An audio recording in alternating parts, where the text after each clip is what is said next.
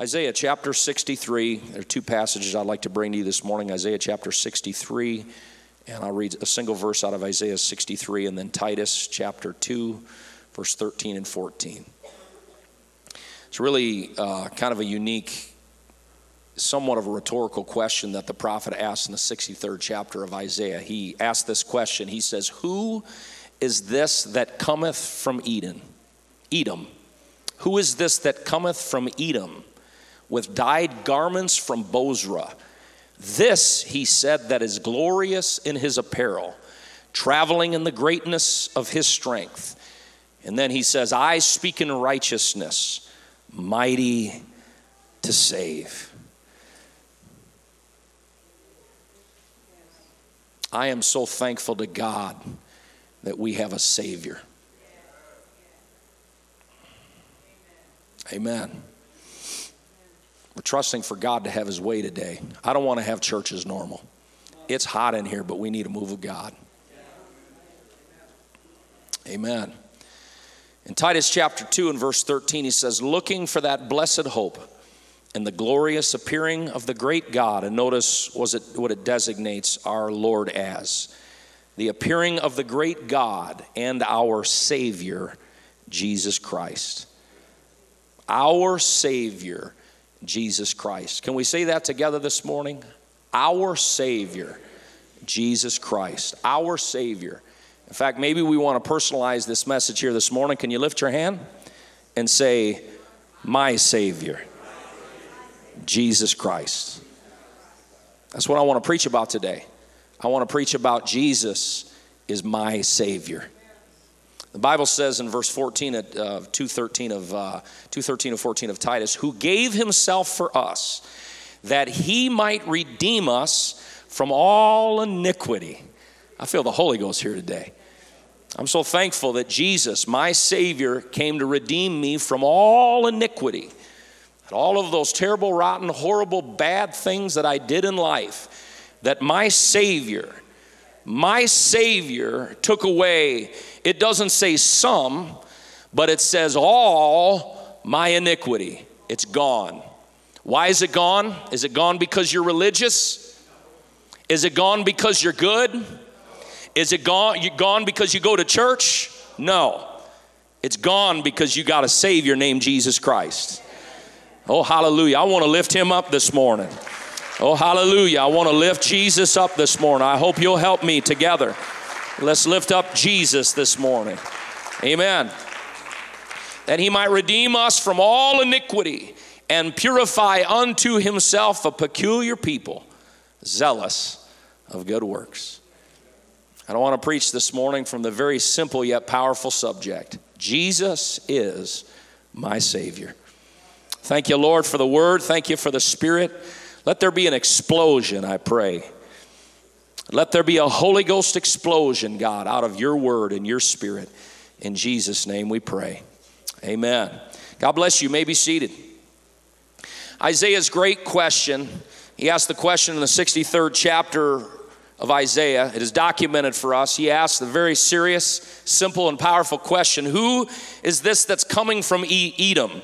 Edom, the Edomites, the enemy. Who is this?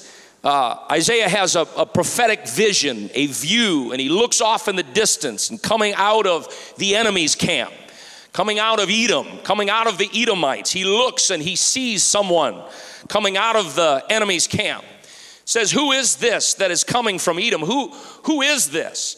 Who is that's coming out of Edom that has blood-splattered garments?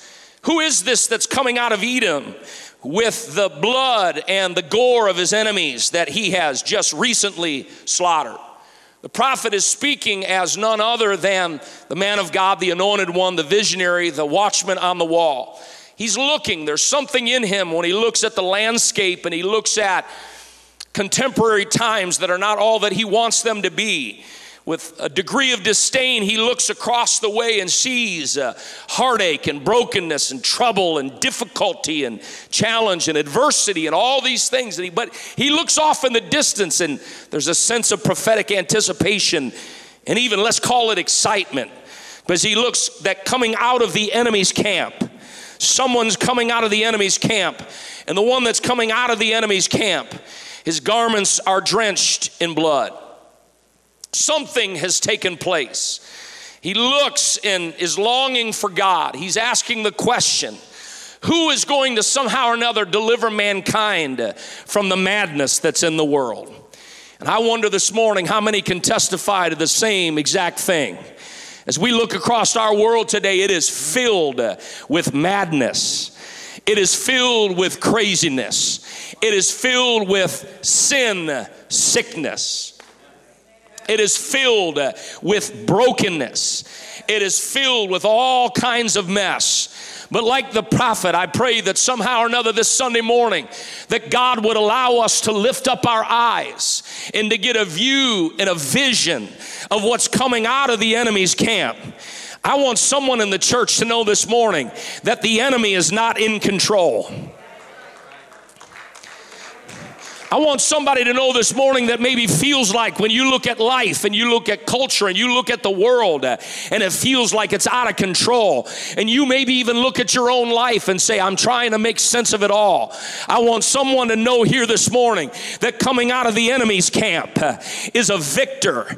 Coming out of the enemy's camp is a God that's riding high upon the clouds. Coming out of the enemy's camp is one whose garments are drenched in blood because of the victories that he has won, because of what he has accomplished, and the victories and the enemy that has been vanquished, and he has done all of these things on our behalf. And we this morning, who are part of the company of the redeemed, have a right to lift up our heads and lift up our voices and say, thank God, there is hope. There is hope on the horizon, because somebody's coming out of the enemy's camp with victory and with blood and with strength, amen, and with deliverance.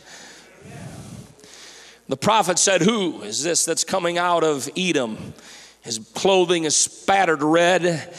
Has he been treading grapes in the winepress? No. Is the redness that's on his garments as a result of making wine? No. Could the explanation be simple and reassuring? He's been taking vengeance on his enemies. He has been fighting. And it's very, very important for us to understand the fight that our God has been going through. The fight that our God has been going through, according to Isaiah, is a fight for redemption. The battle that our God has been waging is a fight for redemption, and it's a fight for salvation. Who is it that's working with this God of ours? Whose help is he incurring? Who is he asking to come to his aid? Can I tell you this morning? Nobody and no one. Because he needs no help to do what it is that he does. Because he's a mighty God. And Isaiah says, I see him coming out of the enemy's camp. But when I see him, his garments drenched in blood. He hasn't done it with assistance. He has no armies by his side. He has no one else that's coming alongside of him and giving him the help that some thinks he needs, because he doesn't need any help, because he's God and he's God alone, all by himself, and he has purchased redemption and salvation all by himself, because he's a good God, he's a great God, he's a mighty God, he's a powerful God, and most importantly, he is God, my Savior. Oh, clap your hands unto the Lord. Praise God. Praise God. Praise God. In the testimony of this scripture and of this God, it says that he is mighty to save. He is coming out of the enemy's camp. What is he coming to do? He is coming to save us. He is coming to rescue us. He is coming to ransom us from the enemy. He is coming to redeem us. He is coming to help us. He is coming to lift us up. I don't care where you are, what you've done, what you're facing, what challenge you're going through in life, right here and right now. I've got good news for you, and that good news is there's a God that's coming to your aid, and he's coming to your rescue. He is coming to save us, because that's what God does. does. What God does is he saves us. What God does is he comes to our rescue. What God does when we come to the very last strand of that hope, and when we are hanging by a single simple thread, that there is someone that's coming to our aid, that we are not hopeless this morning, that we have hope in Jesus Christ, because Jesus is my Savior. Jesus is my Savior. He is my Savior, and I thank God for him. I'm here this morning not to impress you. I hope that you're not here this morning to impress anybody else. I hope we are all here corporately gathering together to lift our hands in praise and thanksgiving, in a reminder to all of our hearts and all of our souls and all of our lives that I've got a great God. His name's Jesus, and he's my Savior. He's my Savior. He's my Savior. I can't do it without him. Come on, folks. We can't do life without him. Life doesn't work without him. But I'm so thankful to God today that I've got a Savior. Jesus is my Savior. And I worship him today, and I thank God for him. I can't live life without him. I need him. I need Jesus. I can't do it without him. The overall testimony of Scripture as we go from the very book of Genesis itself through the book of Revelation. Isaiah 43:1, the prophet again says, "But now thus saith the Lord that created thee, O Jacob, and he that formed thee, O Israel, fear not." Isn't it good to hear reassurance now and then? Fear not. He says, "For I have redeemed thee. I have called thee by thy name. Thou art mine." I'm glad that God knows my name. He said, this God that knows our name and knows us personally and knows us individually, he said this. He said, when you're going through life, and he said, when you pass through the waters, God said, guess what? I'm not going to vacate you when it feels like the waters are going to overwhelm and flood you. He said, when you go through the waters, God said, I will be with thee. I'm thankful for that. He said, when you go through the rivers, they shall not overflow thee. I thank God for that. He said, maybe it's not water, maybe you're not going through the water, maybe you're going through the fire. He said, when you walk through the fire, he said, it's going to be like you're covered in asbestos. He said, you're not going to burn. Shadrach, Meshach, and Abednego. When you go through the fires, he said, thou shalt not be burned. Neither shall the flame kindle upon thee. Why? Why will the waters not overtake us? Why will the fire not burn us? Because the prophet said, God says through the prophet, for I am the Lord thy God. That's why the waters won't overcome you, because he is the Lord your God. He is the Holy One of Israel. I feel like preaching a oneness message here this morning. I don't need to be confused whether I pray to the Father, the Son, or the Holy Ghost, because all three of these are one. He is the Holy, not three, of Israel. He is the Holy One of Israel. But it doesn't just say that. He says this to his people. He says, I am thy Savior. I am thy Savior. When you go through the water, it's not going to drown you. When you go through the fire, it's not going to burn you. No matter what you go through in life, he said, you're going to be okay. You're going to make it, because you've got the Holy One that's walking with you. You've got the Holy One over you. You've got the Holy One that is your Savior. Jesus is my Savior. Amen. Same prophet in verse 11 says, I, even I am the Lord, and beside me there is no Savior. There is no other Savior beside our God, Jesus Christ. I have declared, he said, and I have saved. And I have showed when there was no strange God among you. Therefore you are my witnesses, saith the Lord, that I am God. I want you to know something here this morning, that you are a witness of this one true and living God. And you know what you are? It is not just simply a theological witness. It is not simply and singularly a biblical witness. You are a personal witness that Jesus Christ saved you. That means everywhere you go. That means everything you do. That means every word that comes out of your mouth. That means the Grand Marquis that goes walking through Grand Rapids. When people look at your life, they look at someone that's been redeemed by Almighty God, that's been saved by so much. I am so thankful to God today that He has saved me from so much mess and sin and heartache. And we are witnesses to that simple fact that Jesus Christ has saved us. And I know many of the things that I'm saying here this morning are not revolutionary or revelatory to many of us. In fact, some of us, maybe we've been around the church for decades. I am not here to bring you something new. I am here to remind you of something. And I hope to stir an appreciation in your heart of something that you already know, to remind you of the fact that, Cindy, Jesus saves you. He is still working in your life. Eric, God saved you. Jesus is my Savior. He saved me once. He saved me again and again. This very morning, He's saving me. And I thank Him today because Jesus is my Savior. He is my Savior. 2 Samuel 22, David said his wonderful testimony, and he said, "The Lord is my rock and my fortress and my deliverer." Amen. Amen.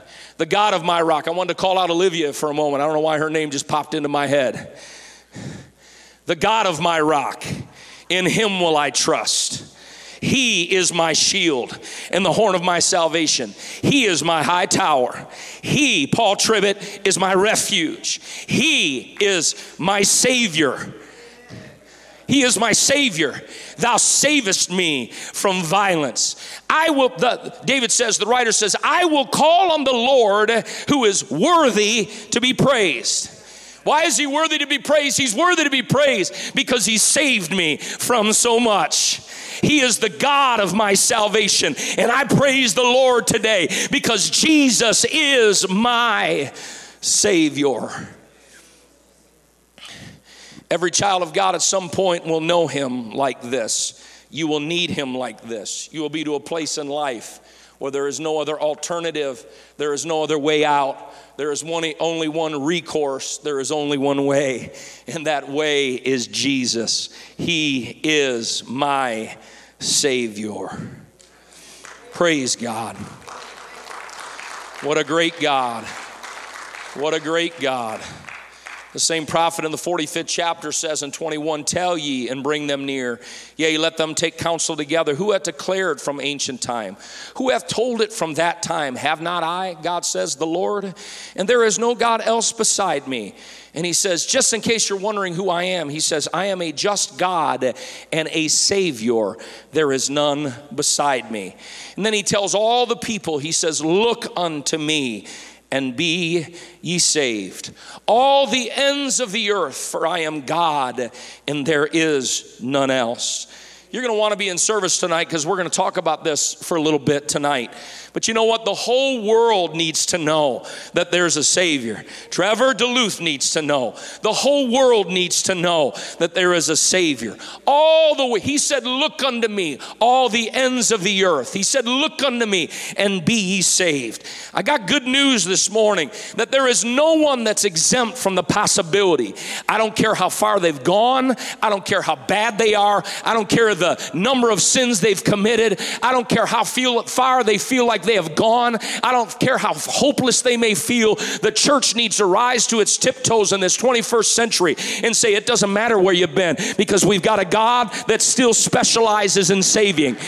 It's not just what He does, it's who He is. A hopeless world needs to find a hope-filled God.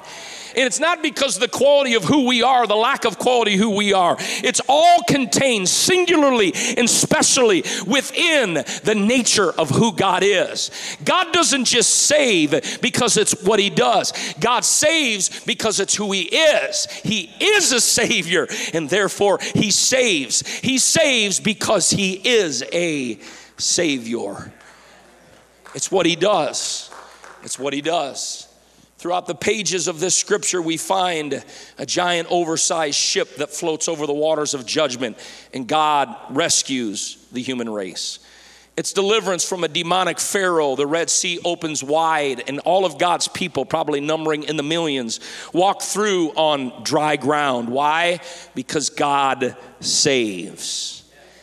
A tent of animal skins, a bronze sacrificial altar for substitutionary sacrifice, priests, sacrificial systems, the law of God. All of these things are showing us throughout the scripture over and over again that he is a God that saves.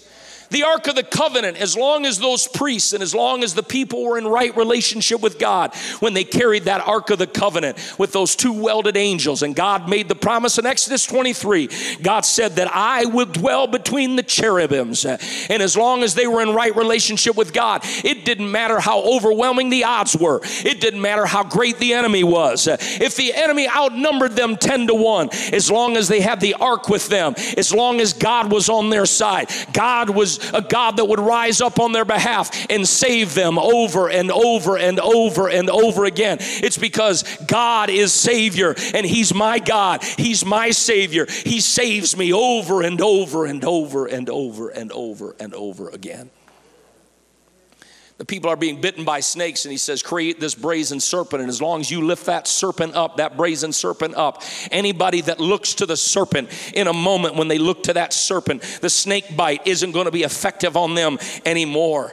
It was a type of the cross. It was a type of Jesus hanging up upon the cross. And if he is lifted up from the earth, anybody that can get their eyes on Jesus, anybody that can be receptive of the blood of Jesus, I am so thankful today that there is redemptive hope, that our God continues to save even today because he is a Savior. Jesus is my Savior. In fact, I'm going to go a little further. I'm going to say he is my hero. God is heroic. He is benevolent. He is helpful. God saves. Those who call upon the Lord, those who cry out to God, those who reach out to the Lord. I am preaching this morning about a God who saves. I'm preaching about a God who saves. And I'll go as far as to say this. He doesn't just save, but he saves over and over and over and over and over and over and over again. I want to remind a child of God here this morning, Jesus didn't just save you. He continues to save you over. And you don't just get saved one time. You know what? You get saved again and again and again. Jesus continues to save us. Why is that? It's because it's who he is. It's what he does. Matthew 1:21 says, she shall bring forth a son, and thou shalt call his name Jesus, for he shall save his people from their sins. Jesus. Jehoshua. It means Jehovah has become our salvation. Jesus is God who has become my Savior. Everything in this Bible, from the beginning of this Bible, was looking forward to the day that Jesus was going to come. Everything after Calvary and the cross and Pentecost is looking back to the day that he came.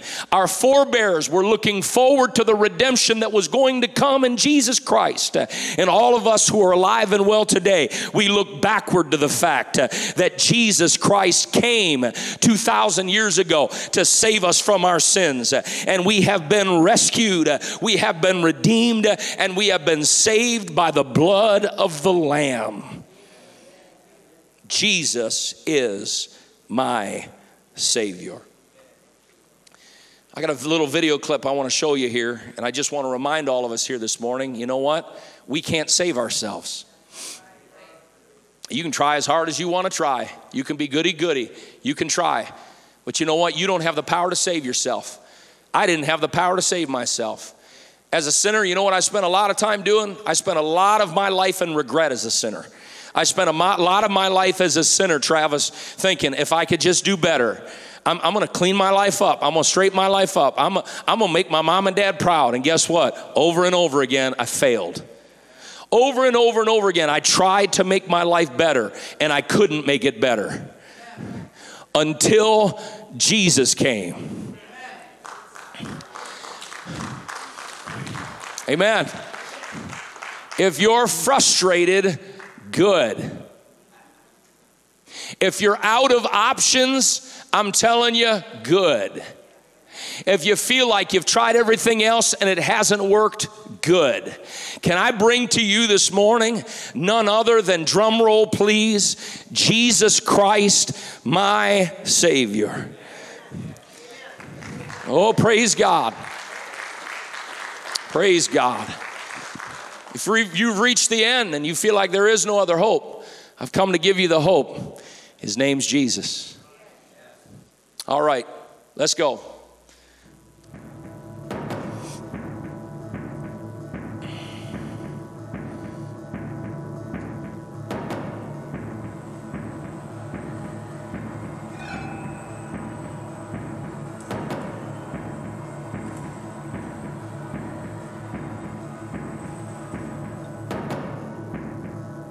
Has anyone ever seen that before?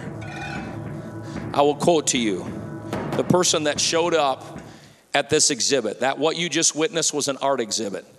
And I'll quote what the man came when he saw the art exhibit. He said, "No piece of art has ever emotionally affected me the way this robot arm piece has. It's programmed to try to contain the hydraulic fluid that's constantly leaking out and required to keep itself running. If too much escapes, it will die. So it desperately is trying to pull back that fluid to continue the fight for another day." He said, the guy that witnessed this, he said, the saddest part is they gave the robot the ability to do these happy dances to spectators. And in the beginning, it was just a little bit of a slow leak, and that hydraulic fluid would leak out slowly, but the robot had enough time that it was programmed. It could do this happy dance, and people would watch it, and the robot would dance, and the robot was so happy in the beginning. But over time, this exhibit went on for a number of years, and toward the end of that exhibit, the hemorrhage that was coming out of that robot increased to a degree that it no longer had time to jump and dance and shout anymore. You get it? It was just trying to contain the hemorrhage, the loss of fluid. And uniquely, the creators of this art exhibit, they colored it a blood red color. And obviously the symbolism, the metaphor is so tight, it's so strong that here it is. You know, in the beginning, it's just a little hemorrhage, it's a little leak, and it's got the capacity to pull things within. But after years and years of this hemorrhage and this leak, it just can't do it anymore. And now all it's doing is spending all of its waking moments trying to pull in the leak, trying to pull in the loss, trying to pull in the brokenness. And the guy basically said, he said, it's so dumb. He said, how in the world am I finding myself in tears as I'm looking at this art project, this robot? I think the reason why is because it resonates with the hearts of people. It resonates with the world that we live in. The world that we live in that's trying to just make things work. The world that we're living in that's just putting Band-Aids on cancers. The world that we're living in that's trying just a little bit at a time. I can make my life better. And at the end of the day, I hate to tell you this, but that robot, ultimately, there wasn't enough hydraulic fluid to keep it going. And the robot came to a screeching halt and it died. And you know what? What I'm saying here today is that's where mankind is at. There is a hemorrhage in the world today. There is a brokenness in the world today. People are trying to fix themselves. Take me to a counselor. Take me to rehab. Take me here. Take me there. I'm hemorrhaging. And you know what? At the end of the day, all those things don't work. But what I have come to present to this world today is that there is a God that's named Jesus Christ that can fix the hemorrhage, that can heal the brokenness, that can lift up the one that is down, that can empower the weak, that can take what nothing else can do and can fix the hemorrhage. I thank God today that I've got a God named Jesus. He is my Savior. Jesus. Oh, hallelujah. Oh, hallelujah. He's my Savior. Praise God. We had our first trauma reboot this week. Praise God. First trauma reboot this week. Wonderful. We're going to talk through life circumstances. But what I know, and I'm so appreciative of Denny and Angie and what they're attempting to do here. Trauma reboot. People are broken. People have been through trauma. But let me tell you what the answer for trauma is. It's not just another program. What Trauma Reboot is going to offer is that Jesus Christ can do for you what nothing else can do for you. Oh, hallelujah. The brokenness that's in mankind. Guess what? Jesus Christ can fix the brokenness that's in mankind. Young people that are broken, young people that are hurting. I've come to lift up Jesus today. Come on, church. We've come to lift up Jesus today. The answer for our high schools. I've spent enough time talking about it, and I don't regret it. I've spent enough time talking about the problems of gender confusion that's in our schools. I've spent enough time thinking about the problem with the political landscape in America. I've spent enough time talking about the problems at the White House or the problems with the president. But can I tell you this morning, there is a solution to every one of those problems. It's not government, it's not corporate, it's not money, it's Jesus. Jesus is the answer to all of the world's problems. Jesus is the one that can stop the hemorrhage. Jesus is the one that can fix the broken. Jesus is the one that can help the hopeless. We've come to give this world an answer, and it's in Jesus. Amen. When we sing songs, we better be singing songs about Jesus. He's the only hope of the church. He's the only hope of my life. He's the only hope that I have. It's Jesus. Jesus is my Savior. Jesus is my Savior. I want to talk to us about, there are three aspects to being saved. A person can accurately say, I was saved. What does that mean? There was a day that Jesus came into my life and he saved me. But it's not about just the fact that you were past tense saved. A true saint of God is always also going to say, I am being saved. Because it's not enough. I know people that got saved and didn't stay saved. And it's not enough to get, because I need Jesus to have been my Savior, but I need Jesus, come on young people, to continue to be my Savior today, right here, right now. He is my Savior now. And can I tell you this? I'm going to offend some of you, but I'm going to tell you, you aren't saved. You're not finally saved yet. You're in a process of being saved. I don't have time to knock on the once saved, always saved doctrine, but we don't have unconditional eternal security. We are not saved until we make it through those pearly gates and we see Jesus Christ face to face. So one day we are going to be saved.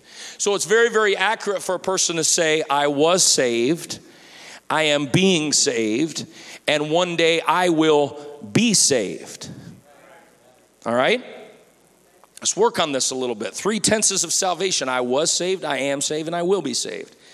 1 Corinthians 6:9. Know you not that the unrighteous shall not inherit the kingdom of God? Be not deceived, neither fornicators. I don't care what Hollywood promotes in their movies. Fornicators, he said, they're not going to be saved. Idolaters, adulterers, effeminate, abusers of themselves with mankind, nor thieves, nor covetous, nor drunkards, nor revilers, nor extortioners shall inherit the kingdom of God. He said they're not going. So he said fornicators. The Greek word for that is porno. Make sense? He said the pornos, they're not going. Sexually immoral person, porn on the phone, porn movies, playing around. He said those people are not going to inherit the kingdom of God. He said those that are given to idolatry, people who worship a God through material representations, people that worship all kinds of other things. He said they shall not inherit the kingdom of God. He said adulterers, those that commit adultery. He said they are not going to inherit the kingdom of God. The Word of God says, I didn't say that, the Word of God says that. I think we need the pulpits of America to begin to preach what the Word of God says, not popular opinion, thoughts, ideas, concepts, attitudes.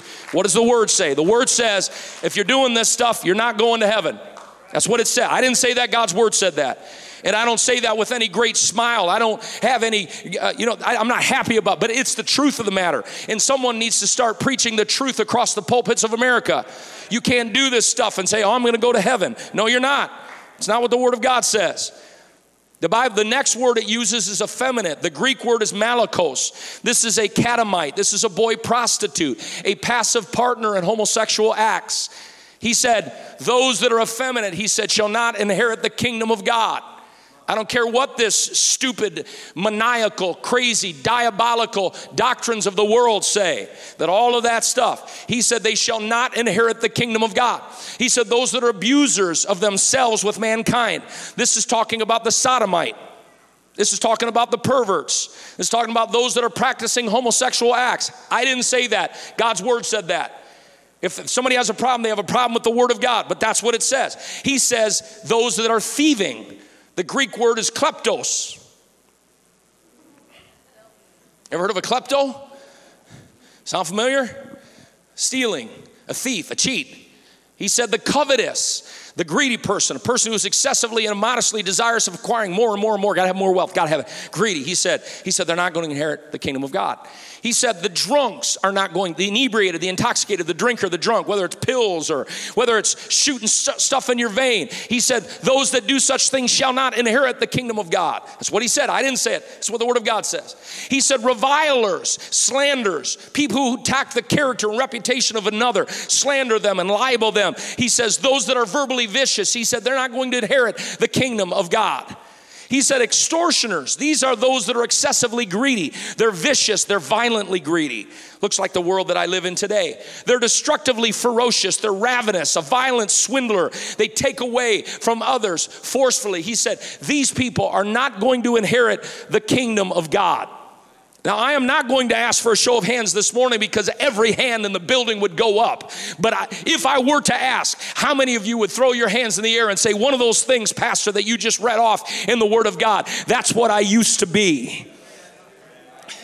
I haven't just come to talk about the problem, though, because Corinthians 6:11 says, and such were some of you. He said, that's what you used to be. You used to be a klepto. We got some former kleptos in the building. We've got some former adulterers in the building. We got some former fornicators. Come on, don't you give me that pious look. Who, me? I came out of the womb speaking in tongues. I've always talked right, spit white. Me? I've always been holy. I'm like Jesus. I came out of my mother's womb holy. I've always been perfect. Now, you may think that, but I just read through a list that contradicts otherwise. Guess what? We were all that to some degree or another. But the Bible says, such were some of you. He said, that's what you used to be. He said, but you are washed, but you are sanctified, but you are justified in the name of the Lord Jesus and by the Spirit of our God. I went to the water in Jesus' name. I repented of my sins. I got baptized in Jesus' name. I got the baptism of the Holy Ghost in my life, and I stopped being a kleptomaniac, and I stopped my fornicating, and the power of Jesus saved me, amen, from the tendencies that were in my life, because Jesus is my Savior. I'm here today because God put my family together. God put my mind together. God put my heart together. God put it all together for me when I had nothing left in my life and I was bleeding and there was nothing. I had a God. His name's Jesus. That's my Savior, and He saved me from my sins. He is my Savior. Jesus is my Savior. Let's love Him this morning for a moment. Thank God. Thank God, thank God, thank God. Oh, we love you, Jesus. We love you, Jesus. We love you, Jesus. All of this happened, and I was saved. I'm not going to repeat my spiritual birthday because I said it so much. Half of you probably know the date yourself. But you know what? On that day that I was born again, Jesus took my sins away. My Savior changed my life. He changed everything about my life. And if you haven't had that experience on this Sunday morning, I want to invite someone. If you haven't had that experience, If you have not repented of your sins and you're like that robot that's just hemorrhaging and you're doing your best, and we'll credit you for that. You're doing your best to get it together. You're doing your best to pull it all in. You're doing your best to do all that, and you just feel like at the end of the day, I'm still falling short. Can I tell you, there's a Jesus that can make up the difference. Jesus is our Savior. He's your Savior.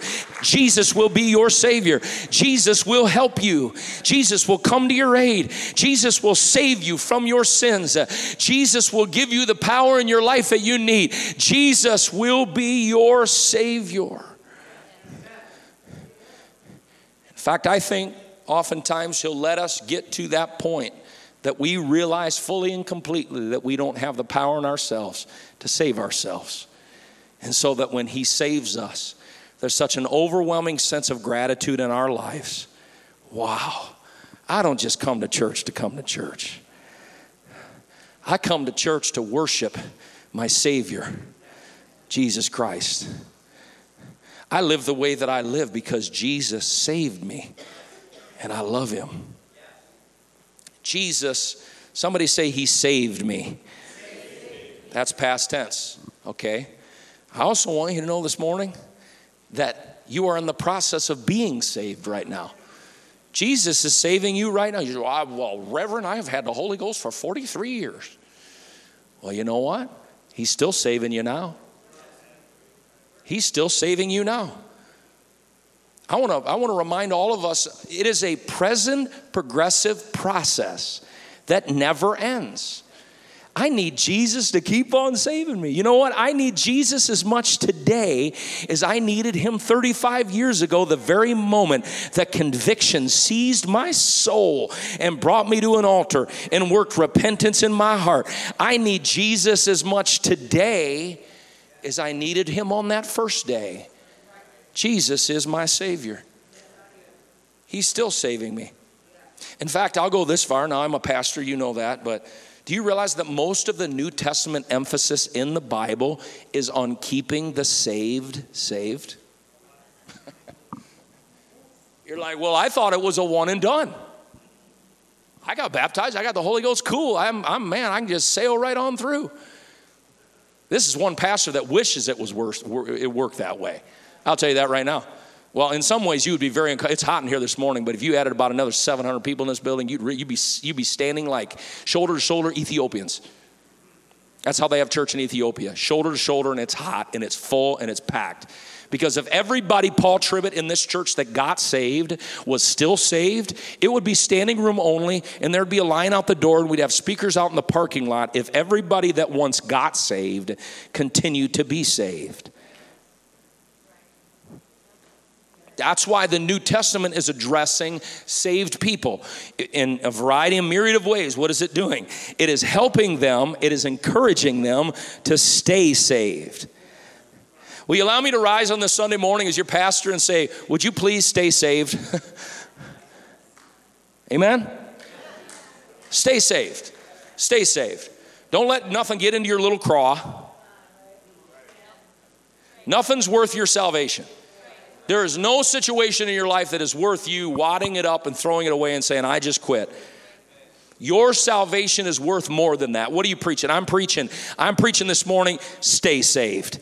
Don't just get saved, stay saved. Because Jesus is still your Savior this morning, here, today, right now. Jesus is still your Savior, present tense. I am in the process of being saved. Don't get unsaved.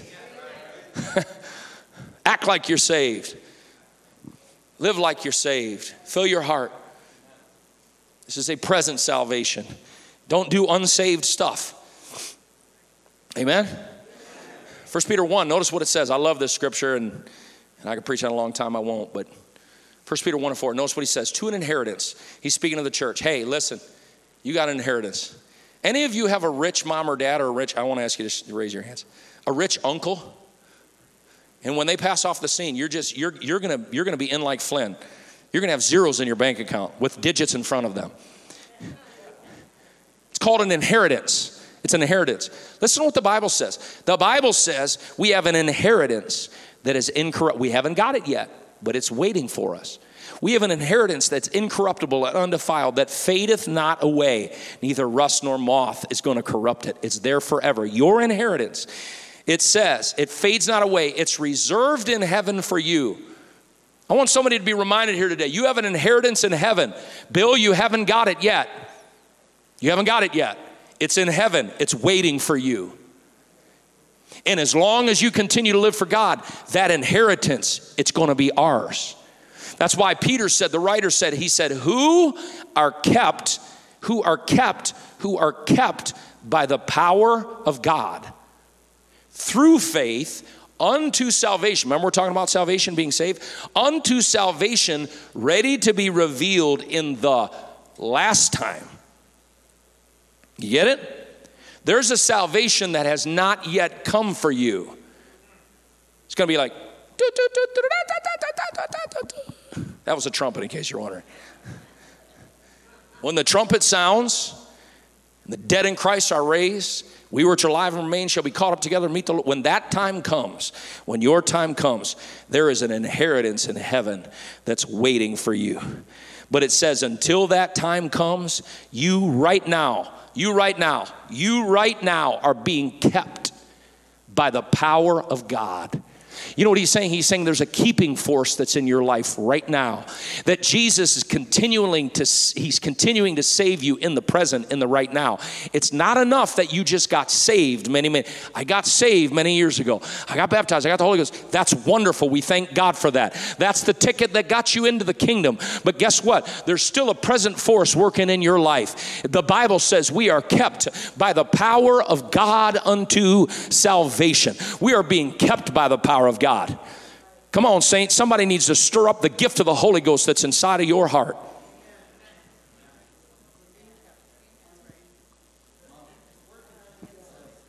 He's working on the inside.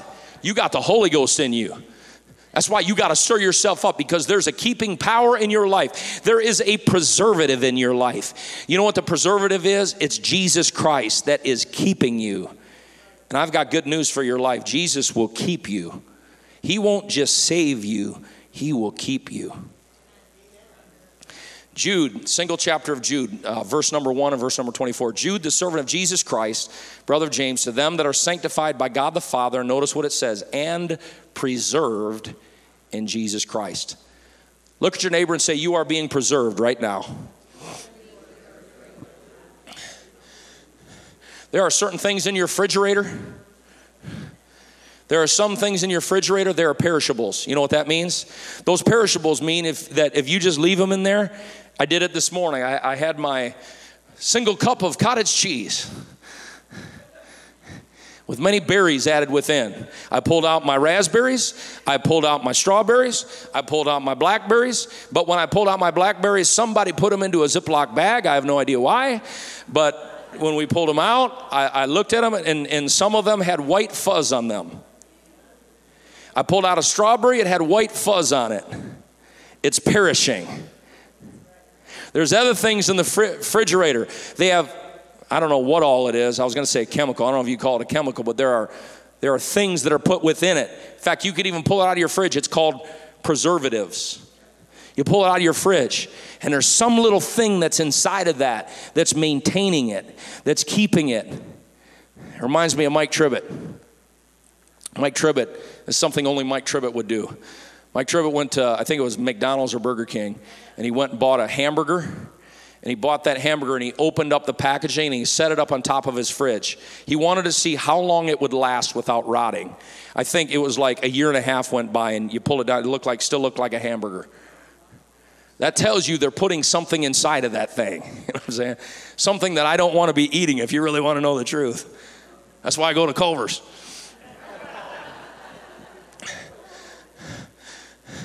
What do you say? He's saying we're the preserved in Jesus Christ. Jesus has put something inside of us. In verse number 24, I got good news for somebody that's in the church. Now unto him that is able to keep you from falling.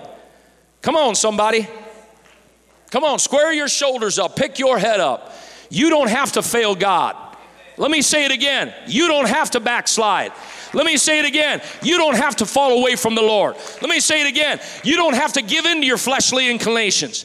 Let me say it again. You don't have to become bitter. Let me say it again. You don't have to get so upset. You don't have to have something happen in your heart and your mind that drives you away from the throne of God. He said, now unto him, it's Jesus, my Savior, that's able to keep you from falling and to present you faultless before the throne of his glory. Let me tell you something. The God that saved you is the God that's powerful enough to keep you. The God that brought you in the church is powerful enough to keep you in the church. The God that gave you the Holy Ghost is the same God that wants you to keep the Holy Ghost in your life. He is going to keep on saving you.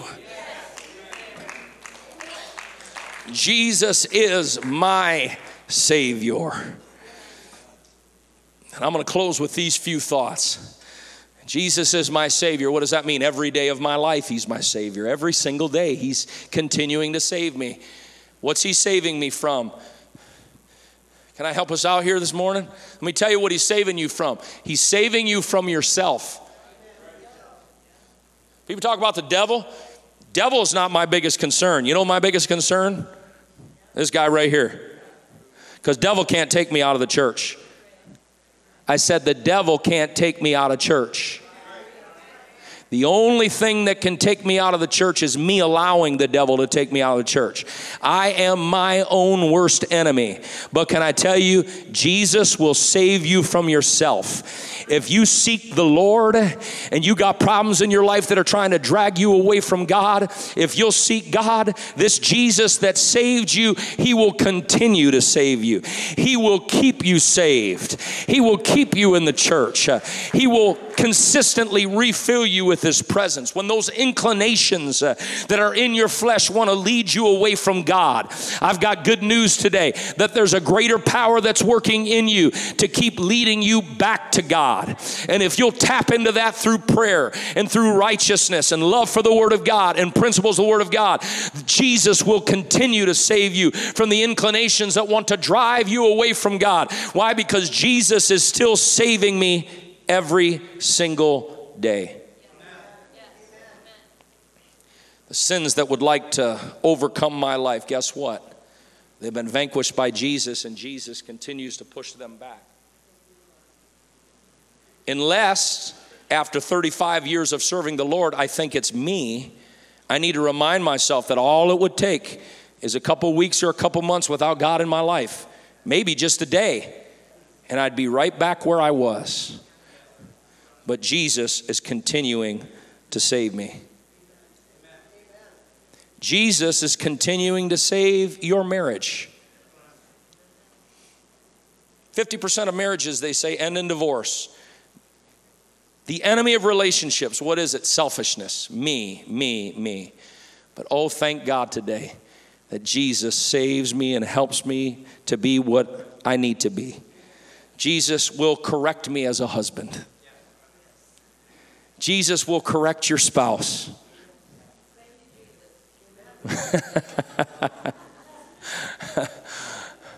And let me just say this, he does a better job than you do. Well, I'll let him know. Well, I'll let her know. But oh, Jesus does a good job. As we reach out to Jesus, he continues to save us. Let me tell you what else Jesus does. Jesus saves our children. I'm so thankful as we serve God. Jesus is a God that will keep our children. He will save our children. Because I was saved, I am being saved. And one day, church, are you ready? I will be saved. If I keep living for God, he's going to bring me home someday. One day I'm going to walk streets of gold. I'm going to be in God's presence. I'm going to see him face to face. The one who has saved me throughout all of this life, one day I'm going to look at him and he's going to save me from this doomed world, and he's going to bring me into his world. And I thank God for that. Romans 8:22 says, "For we know that the whole creation groaneth and travaileth and pain together until now. And not only they, but ourselves also, which have the first fruits of the Spirit, even we ourselves groan within ourselves." What are we groaning within ourselves about? Waiting for the adoption to wit, or to understand, the redemption of our body. For we are saved by hope. What is the hope? The hope is that one day this body is going to be redeemed. One day, this great God, he is going to redeem me, and he's going to bring me into his heaven. Amen. 1 Thessalonians 1:9, for they themselves show of us what manner of entering in we had unto you, and how you turned to God from idols to serve the living and true God, and to wait for his Son from heaven, whom he has raised from the dead, even Jesus, which delivered us from the wrath to come.